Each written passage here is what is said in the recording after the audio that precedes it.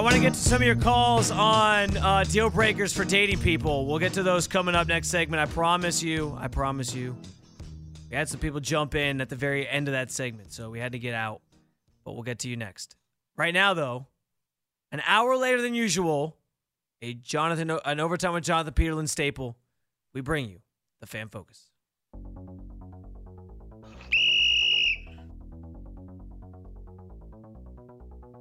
All righty, we go to the morning show. Ken and Lima talking about, after Deshaun, who's the most important piece of the offense? Player on the Browns offense, and am I out of my gourd for saying Jedrick Wills? I think it's Jedrick Wills. And yes, damn it, I know you just ruined the whole thing. I know that I had said that at that time the kicker is the second most important player, it seems, on the team. But you tried to call me out on it before the show today. You go, whoa, wait a minute. Because I didn't tell Tone I was picking an offensive lineman. I just said it was somebody else, and of course Tone guessed it because I'm so easy to read. I'd be a terrible poker player, apparently. I'm going to get to the Jedrick Wills thing here in a second. But I think that the kicker's the second most important because we talked about him like crazy, but I consider him special teams. I'm looking at the offense moving down the field. And I think Jedrick Wills is the second most important player on this damn offense because Deshaun Watson is a quarterback that's supposed to create weapons. Now, you have Amari Cooper, who's great. You have Elijah Moore, who's really, really good. Seems to be really, really good, and we hope he's great. And you have Nick Chubb, who is an all-timer. And the way Deshaun plays, he kind of runs himself out of trouble and runs himself into trouble. It's been one of the defining characteristics of him. And we haven't really heard the coaches talk much about their plan of attack there. I guess we're just going to see it once the season starts. But he has been a player. If there's one weakness of Deshaun Watson his entire career, even when things were going great, was that he runs himself into trouble. It's tough for offensive lines to know where he's going to be. And he gets sacked more than anybody in the NFL. And that was behind a bad offensive line, certainly. But even some of the better offensive lines still got sacked a ton. I don't really push back too much on Ken picking Jedrick Wills the second most important person. And to Lima's point, like, I said this about the game over the weekend. Deshaun held the ball a lot longer than I expected. Or maybe not that I expected, but that he sort of showed that that's part of his game. He sometimes does run himself into sacks. And it's going to be a feeling out process with this offensive line this year. And if that's your one weak spot on the offensive line, and it's the quarterback's blind side, like, yeah, that's definitely a concern because that is your insurance package for the quarterback that you're paying $230 million to and you traded 3 first-round draft picks for. Now, given what we've heard about Elijah Moore and even Darryl Ryder, our Browns beat reporter who joined us earlier on the show, I got to kind of feel like he's the second most important piece. Even above Nick Chubb, who I know everybody loves and I love. He's my favorite player on the Browns. But we know this offense is running through Deshaun. He's even said as much in preseason game interviews that he's done with Aditi Kinkabwala. So, knowing that's going to be about Deshaun's connection with those guys and the weapons that he has around him, I kind of lean Elijah Moore as the second most important piece. But Jedrick Wills, reasonable answer in my purview. All right, we go to the afternoon show. JP, normally the host of this show. It was Afternoon Drive with Jonathan Peterlin, and he talked about rooting for history in baseball over your actual team.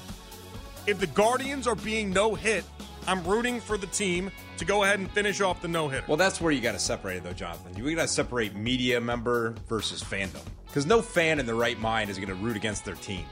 Like, you don't want to see history made against your team. You don't want to see your team be humiliated. I don't think it's humiliating. It is, because like you're going to see that all across SportsCenter that night of your team constantly being, you're the team that was no hit. Now, have I gotten jaded to the the idea because the Guardians got no hit like 5 times in one season? Is that like I'm not even humiliated by it? I'm like, it just happens. You're not the hardcore Guardians fan. I watch every game. Watched every game for 7 years. But I'm saying, like, you're not a fan that has been invested for years and years and years. People that have lived their life being a fan, like, they don't want to see that. I think they would choose the fandom over the history. There's no way they want to see their team beat. I literally feel like the only way that's somewhat acceptable to root against your team in any way, shape, or form is if you want change to be made with a head coach or something like that. Your team's already bad enough, and the only way that guy's getting fired is just to be a total tank job. All right. And then I could see it. Yeah, I'm not rooting for the 3 grand slams. I'm rooting for the no-hitter. Like, the only history I'm going to the park to root for is if there's a home run champion to set a new record like Barry Bonds did. And even then, I'm hoping my team still wins. But so you do have a line. You do have a line that you would go to. That doesn't necessarily mean you lose the game. Like, you could still win the game in that. Oh, I remember going to Sosa versus McGuire as a young child. I went to a lot of Sosa versus McGuire games. And I remember thinking to myself, well, McGuire hits number 60. At least I'll be there to see number 60. First of all, I'm going to push back and call JP out. I don't think there's any way he's watched every game the last 7 years. If he's watched every game the last 7 years, then he deserves a John Adams-like plaque on his couch at home that says, "Here sits the man who's watched every game the last 7 years." There's just no way. There's just no way. I know he works the night show, so he has it on studio quite a bit. But there's definitely at some point over the last 7 years where he was like out at dinner and didn't have the game on, or he had a couple weddings he went to recently, like he wasn't watching it those nights. There's just no way. Anyway, the main point of hand here is that I do agree with Jonathan on the fact that if you're in a situation where you can see history, and he brought up Sosa versus McGuire and the home run chase, and that must have been really, really cool back in the day. I can't ever claim to see something like that. But if you get a chance to see a no-hitter, yeah, I would throw my fandom out the window to see the Red Sox, for example, get no-hit. I would. Unless it was against the Yankees. Then no chance. If it's your biggest rival, maybe you don't want to see it. But if it's a historic moment like that and you can say you were there for it, sure. Sure. I'll cheer for history over my team in that very specific situation. But again, not if it's the Yankees. Never the Yankees. All right, now we go to the midday show. Matt Derry was in for the guys alongside Dan Mennigan, of course. And they talked about Kenny Pickett. There's nothing wrong with thinking Kenny Pickett's going to be a good quarterback in this league. But again, to say, Deshaun Watson's the worst quarterback in the division, well, that means that already Nick Wright, after 1 year of Kenny Pickett, who, by the way, was in a bad quarterback draft, all right, has anybody watched Matt Corral try to play for Carolina as a backup? It's a joke. Sam Howell we're going to find out about. But like, Malik Willis was a train wreck with the Titans. Atrocious. Pickett's not bad. Don't get me wrong, but he's not as good as Watson. And yes, Deshaun is coming back from a circumstance and a situation that is pretty unprecedented in the league. And like you said before, Dan, you weren't impressed with what you saw in 6 games last year. Neither was I to an extent. But again, now he's got a full training camp. He knows he's going to play. The mindset's different. But Deshaun Watson's been to 3 Pro Bowls. He's 27, 28 years old. Kenny Pickett's has played 1 season. He had a really nice game in prime time at the end of the season last year where people went, oh my gosh, look at Kenny Pickett. And now people are going crazy on the hype train. I think we got to pump the brakes a little bit. Very level-headed response from Matt Derry, and I'm right there with him. That's been my point all along. I'm not saying Kenny Pickett can't be a good quarterback. I don't think he's ever going to be a great quarterback, but he can be good. I'm just not going to sit here and salivate at the mouth over him because he plays for the Pittsburgh Steelers and we think that team's going to be really good. No, all of a sudden I think he's going to be an MVP candidate. Like, no. Do I think he's better than Deshaun Watson? Absolutely not. Do I think he's if you're ranking the quarterbacks in the division, he's at the bottom for me. And I'm not going to sit here and use 1 year of tape where, yeah, he played good down the stretch of the season, or better down the stretch of the season, as my end-all, be-all for what Kenny Pickett's going to be. I can't do it. I never will. I have much more film on Deshaun Watson to go off of than him. And I think if you're being irresponsible if that's where you're at with Kenny Pickett in my mind. So sorry to Nick Wright. But this was the one thing that we did. I disagreed with him. I didn't care about his take about the Browns, but I did think he's completely wrong and just saying blanketly Deshaun Watson's the worst quarterback in the division. He's just drinking the Kool-Aid that everyone's drinking on Kenny Pickett at the moment. We go back to the afternoon show. JP again filling in, and when it comes to drafting kickers, JP and I we saw eye to eye on the Browns' thought process there. Yell at me, so I think that's great. Here's why I thought the process worked, and here's why I didn't hate the process when it came to Cade York, okay? Can we just let's give me a chance on this one, okay? Evan McPherson in the 5th round is why that all went down the way that it did. Evan McPherson was 15 of 15 in the year the Bengals ended up going to the postseason. Go back and look at that Titans game. He single-handedly beat the one-seeded Titans. Now, Tannehill threw 3 interceptions, and that helped. But they scored 19 points in that game. A lot of it was field goals, right? Like I think it was 5 for 5 in that game, something insane like that. They won with that leg. Last year, AFC title game.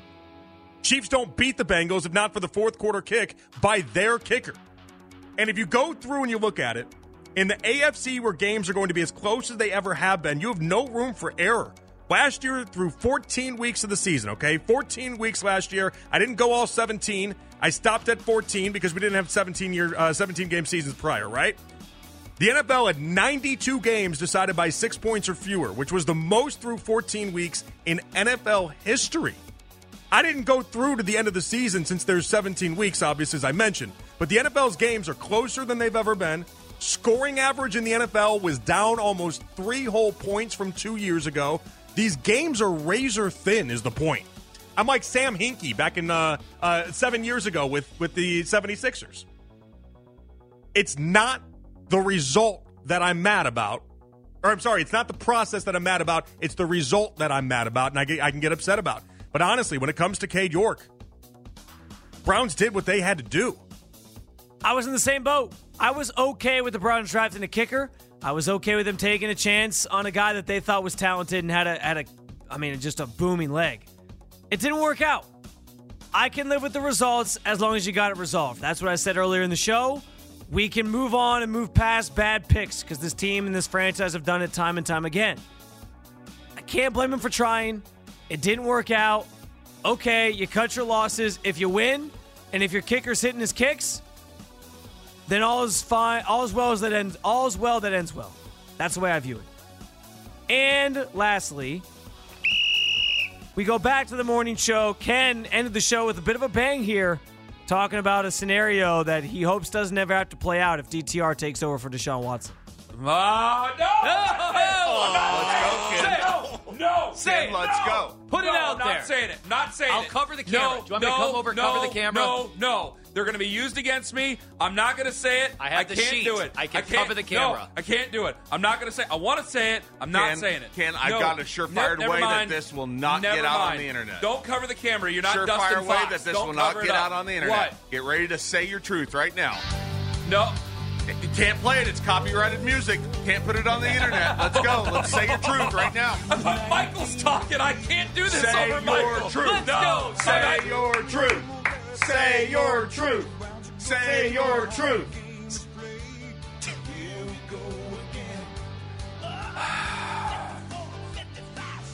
God help me for what I'm about to say. There would be... No, I'm not saying it. No, you have Say to. it right now. There would be part of me that would be not so upset if Dorian Thompson-Robinson wasn't that good, so I wouldn't have to deal with the controversy. I'm tired of looking for a quarterback. I'm so damn sick and tired.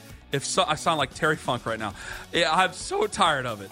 If he were to go down, if Deshaun Watson were to go down, and Dorian Thompson-Robinson goes out there and does very well, I'll be happy that they win, but I'm going to be terrified. Every win is going to come with very complex feelings because I know what's going to happen. I know what's going to happen, and I don't want it to happen. I don't want it to happen. Don't do it. No. Hey, don't you put this on 92.3. I'm serious. Don't you do it. I tried to cover it. Andy, I'll bring you the clean version Andy, later. don't do it. We'll put it Don't you do it. We will dub it. How about that for a take? If DTR has to come in and step in for Deshaun Watson, Ken, he'd be happy the Browns are winning, but he doesn't want to take on the controversy. Honestly, I see where he's coming from. Let's talk about it on the other side. Also, your calls, your tweets on deal breakers that would prevent you from dating somebody or marrying somebody. We'll get to all those and the take that Ken had there that we just played in the Fan Focus next on The Fan.